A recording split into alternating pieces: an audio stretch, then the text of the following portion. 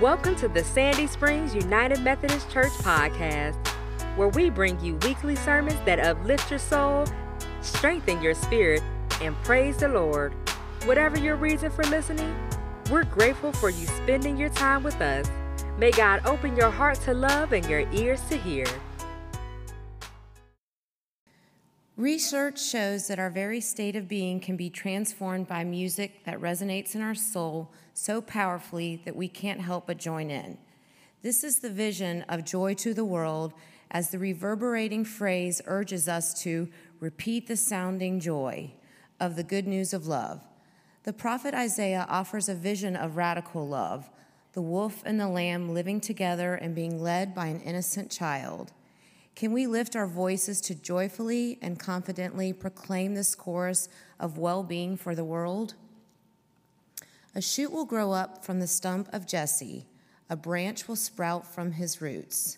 The Lord's Spirit will rest upon him, a spirit of wisdom and understanding, a spirit of planning and strength, a spirit of knowledge and fear of the Lord. He will delight in fearing the Lord. He won't judge by appearances, nor decide by hearsay. He will judge the needy with righteousness and decide with equity for those who suffer in the land. He will strike the violent with the rod of his mouth. By the breath of his lips he will kill the wicked. Righteousness will be the belt around his hips, and faithfulness the belt around his waist. The wolf will live with the lamb, and the leopard will lie down with the young goat. The calf and the young lion will feed together, and a little child will lead them. The cow and the bear will graze, their young will lie down together, and a lion will eat straw like an ox. A nursing child will play over the snake's hole. Toddlers will reach right over the serpent's den. They won't harm or destroy anywhere on my holy mountain. The earth will surely be filled with the knowledge of the Lord, just as the water covers the sea. On that day, the root of Jesse will stand as a signal to the peoples. The nations will seek him out, and his dwelling will be glorious. And then we hear from John the Baptist that the reverberations of love and joy in the world start with the change in our own hearts toward the reign of God's love. Listen for the gospel reading. In those days, John the Baptist appeared in the wilderness of Judea, proclaiming, "Repent, for the kingdom of heaven has come near." This is the one of whom the prophet Isaiah spoke when he said, "The voice of one crying out in the wilderness, prepare the way of the Lord, make his path straight." Now John wore clothing of camel's hair with a leather belt around his waist, and his food was locusts and wild honey. Then the people of Jerusalem and all Judea were going out to him, and all the region along the Jordan, and they were baptized by him in the river Jordan, confessing their sins.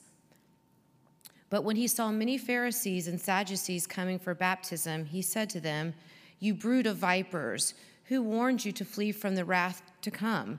Bear fruit worthy of repentance. Do not presume to say to yourselves, 'We have Abraham as our ancestor.' For I tell you, God is able from these stones to raise up children to Abraham. Even now the axe is lying at the root of the tree. Every tree, therefore, that does not bear fruit is cut down and thrown into the fire. I baptize you with water for repentance, but one who is more powerful than I is coming after me. I am not worthy to carry his sandals. He will baptize you with the Holy Spirit and fire. His winnowing fork is in his hand, and he will clear his threshing floor and will gather his wheat into the granary, but the chaff he will burn with unquenchable fire." Then Jesus came from Galilee to John at the Jordan to be baptized by him. John would have prevented him, saying, "I need to be baptized by you, and do you come to me?" But Jesus answered him, "Let it be so now, for it is proper for us in this way to fulfill all righteousness." Then he consented. This is the word of God for us, the people of God. Thanks be to God. Let us pray. May the words of my mouth and the meditations of all of our hearts be acceptable in your sight, O God, for you are our rock and our Redeemer. Amen. Be sweet. In the South, this is a phrase that we find ourselves saying repeatedly. Particularly parents say it to their children. I find that particularly Southern girls grow up taught to be sweet. I come from a long line of Southern women on both sides of my family, women who have passed down sweetness from generation to generation. You're familiar with this scenario, I'm sure. A mother watches her daughter board the school bus, and be sweet, she yells after her as she gets on the bus. Or a grandmother sees her granddaughter playing with a little puppy. She says, "Sugar pie, be sweet now." A dad sends his 10-year-old daughter off to a sleepover at a friend's house for the first time, and the last words out of his mouth are, "Honey, now be sweet." Boys, too, right, are taught to be Southern gentlemen. They're told from an early age to open up doors for friends and strangers alike, to respect elders, to treat people with kindness and respect, to say sir and ma'am and please and thank you. Sweetness is in the soil of our Southern sensibilities. Now, that doesn't also mean there's not some passive aggressiveness, am I right? But it's all dripped in sweetness nonetheless. We call on the sweet, sweet name of Jesus to help us in our times of trouble. Hymns invoke his sweetness. We expect not only our children to be sweet, but we also want our gospel to be sweet. For the good news of Jesus Christ to drip with sweet-tasting milk and honey, to smell like sweet lilies of the valley and dew on roses. We expect kindness and mercy and grace and forgiveness to sweeten the sound of the gospel. We especially want this sweetness during the Advent season when we wait and prepare for a sweet, innocent baby to be born into the world in a manger, for his sweet mother to peer down at him with loving eyes. Our theme today is loving joy. We come into church during this season wanting love and joy. Maybe even a sweet escape from all of the difficulties that life seems to throw our way. So we come in here, we sit in our seats, Mary Lane gets up to read the gospel, and if you're anything like me, what she said is a bit painful to the ears. It's anything but sweet. It's more sour and salty and stale. John the Baptist says, "You brood of vipers. Who warned you to flee from the wrath to come? Bear fruit worthy of repentance. Repent, for the kingdom of heaven is near." So we come into church and we're yelled at as brood of vipers. There's a reason that we don't put John the Baptist on the front of our Christmas cards, angrily shaking a stick at us. Can you imagine? "Merry Christmas, Aunt Susan. Repent and flee from the wrath to come. I look forward to eating your pecan pie." It's not sweet. It doesn't feel like Christmas. Now, John is quite the character, a woolly wilderness preacher. As we said last week, that kind of strange and funky uncle that shows up sometimes at dinner. He wears horsehair. He subsists on a diet of locusts and honey. As my kids would say, yuck, we don't eat bugs, but John the Baptist does. He didn't preach in synagogues. He didn't lead small groups in people's homes. He goes out to the edges of society, to the wilderness, away from the halls and the trappings of power. The wilderness is the place that the world names desolate, but it's also the place that God redeems. It's where Moses leads people out of slavery into the wilderness, to the promised land. We find John proclaiming there a baptism of repentance and forgiveness of sins. One way that we prepare for the birth of Jesus, the coming of Christ, is repentance. Now, oftentimes, repentance can get a bad rap. The church has often taught us that repentance either means you confess what you've done wrong, God forgives you, you're absolved, you're free to go out and do it again, easy peasy. Or repentance is tied up with a feeling of constant guilt and shame that we're always wrong, that we're always doing the wrong thing, and it becomes this tool of shame in our lives. But repentance is so much more than either of those things. The word repent actually means turn around. Turn around. It's a radical shifting of what we know.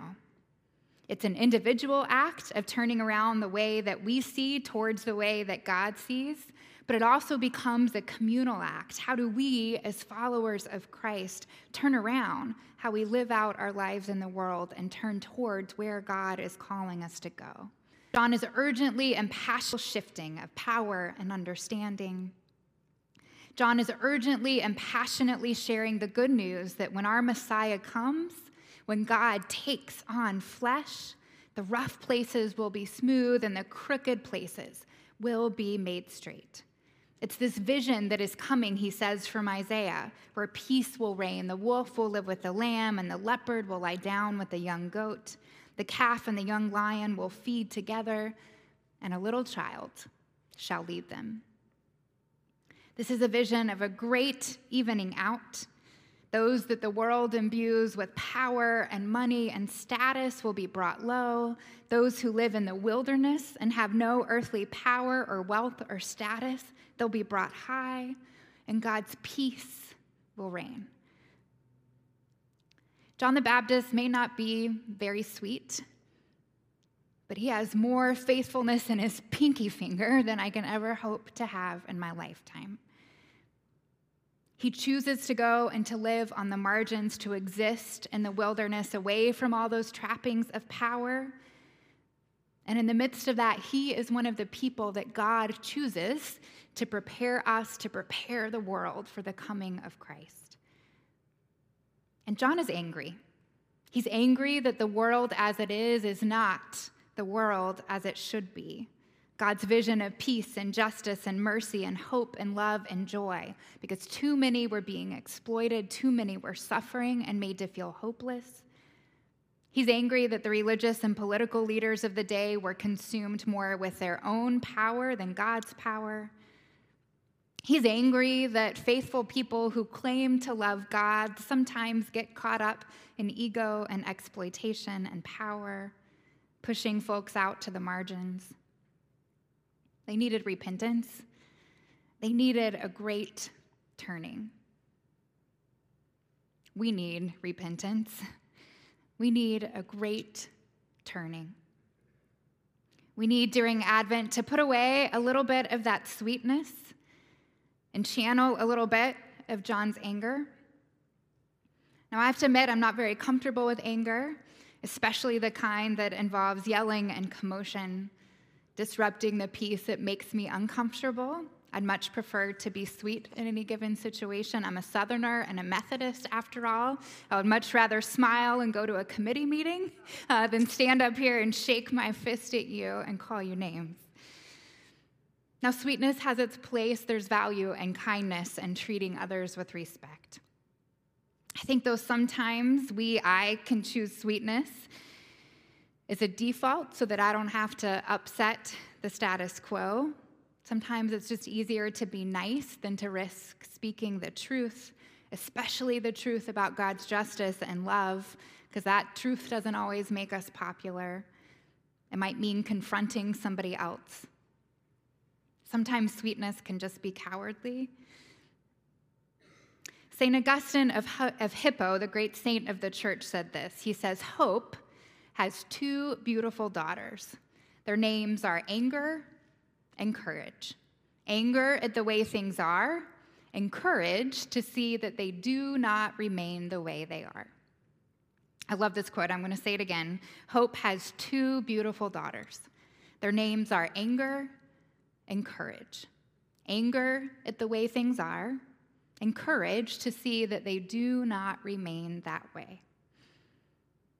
We get angry only when we can channel it to make a difference in our lives and in the world. Sometimes I'm afraid I equate love with sweetness, but real love often requires us to speak the truth in love, to say the difficult and uncomfortable thing, to see the world in a way that makes us uncomfortable. And that's what we find John the Baptist doing here on the second Sunday of Advent. He has the courage to name that the way that the world is not the way that the world should be. It's not the way that God wants it to be. It's not that great vision from Isaiah. Jesus is coming, John says, to turn around the ways of the world. He didn't come to encourage us to be sweet. He came to turn around entire ways and systems of being. To make that kind of change, to really prepare for the coming of Christ, anger and courage are part of that story. They're part of the ingredients of God's love. Real love, real hope, real joy. It's about living into God's vision of the world. When John says repent, for the kingdom of heaven has come near, the one Isaiah is talking about is about to come, he means turn around, and know that good news is here. In Advent, the world is turning. We don't have to do this turning on our own. God does it. We've got to see it and participate in it. And we've got these great stories of Advent to be our guides. John's mother, Elizabeth, is another fascinating character that we meet during Advent. She and her husband, Zachariah, had longed for a child for years. They had tried. And finally, one day when Elizabeth and Zachariah are old, that's what the Bible says, their precise designation. When they're old, the angel Gabriel visits them and says, you, Zachariah and Elizabeth, will bear a child. He will be a joy and a delight, and he will be filled with the Holy Spirit. Now, Elizabeth was somebody who lived on the margins with her own grief for never having a child she so desperately wanted. She was exiled by a society who deemed a woman's worth synonymous with whether she gave birth. She lived in her own wilderness of wondering and waiting, shame and grief, disgraced by her village. And she is one of the people that God chooses to prepare us and the world for the coming of Christ. The world is turning.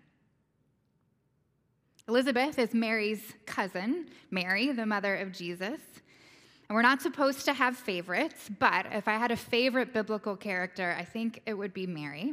We're going to dive more into her story next week. But Mary is often portrayed as demure with her head down and her eyes closed, kind of a beatific look on her face. But I think that if I were to paint a picture of Mary, and there are some pictures out there like this, I would have her with her arms up in a position of strength, eyes looking straight at you, unafraid of whatever the world is going to bring her way. Because she had every reason to be afraid. She's a teenager when the angel comes to her. She's unmarried. She lives in poverty. She's from Nazareth, a town that the rest of the region regarded as trash. She had no money, no power, no husband. And God chooses Mary to carry Jesus into this beautiful and broken world, to be the very mother of God. When she receives this good and no doubt astonishing news, she sings a song saying, God has brought down the powerful from their thrones and lifted up the lowly. God has filled the hungry with good things and sent the rich empty away. In other words, the world is turning. I know we're still in Advent, we're still waiting and preparing, but spoiler alert, at the end of this, Jesus will be born. And he'll be born to an unwed teenage mother in a barn, not in a fancy birthing unit or a warm home with a prepared pool, not even in a room in an inn. Jesus was born among donkeys and sheep and cows and mice and all of their attendant noises and smells. It is easy to have a beatific view of that holy night with sweet animals sleeping or cooing softly. But it was probably pretty gross and uncomfortable. Expected God to birth, choose to have their baby, certainly not the place anybody expected God to burst into this world. It was not a sweet, saccharine night. And yet God comes. The world is turning. And that very night, while the Messiah is sleeping next to the mice, an angel comes to the shepherds. Shepherds who live out in the wilderness, on the outskirts of town, high up on a hill away from the halls of power. While everybody else was being counted by a census for the Roman government so that they could be taxed, the shepherds weren't even invited. They didn't have enough even to be counted to be of value or worth to the Roman government. They were nobodies who just slept next to their sheep every night of their lives.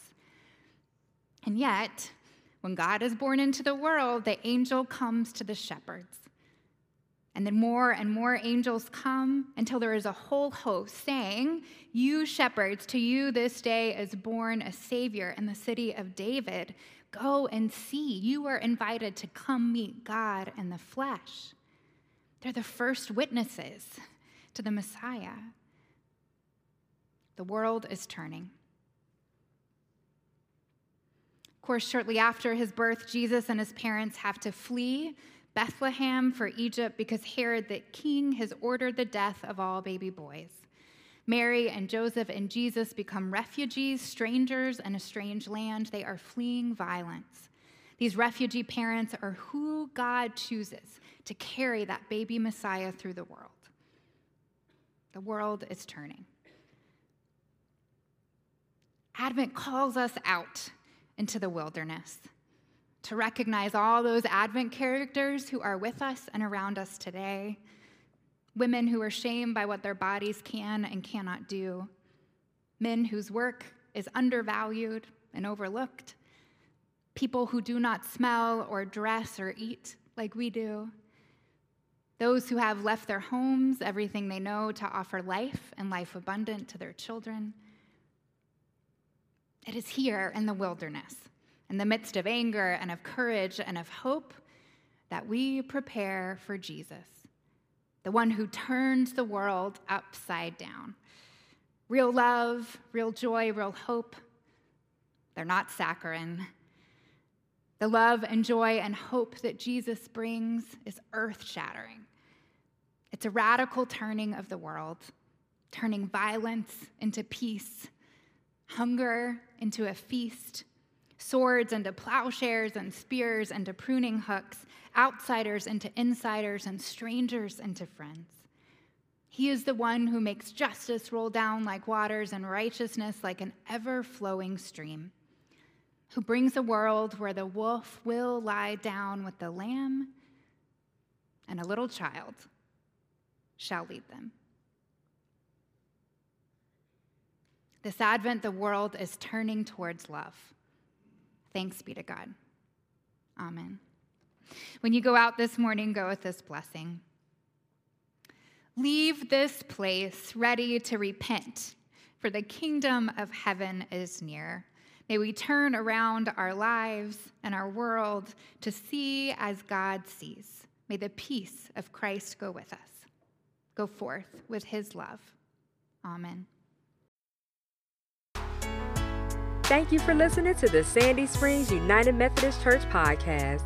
We hope that you have found our podcast helpful and hope to be in ministry not only to you, but with you. For more information about Sandy Springs United Methodist Church, please visit www.ssumc.org. Until next time, may God bless you.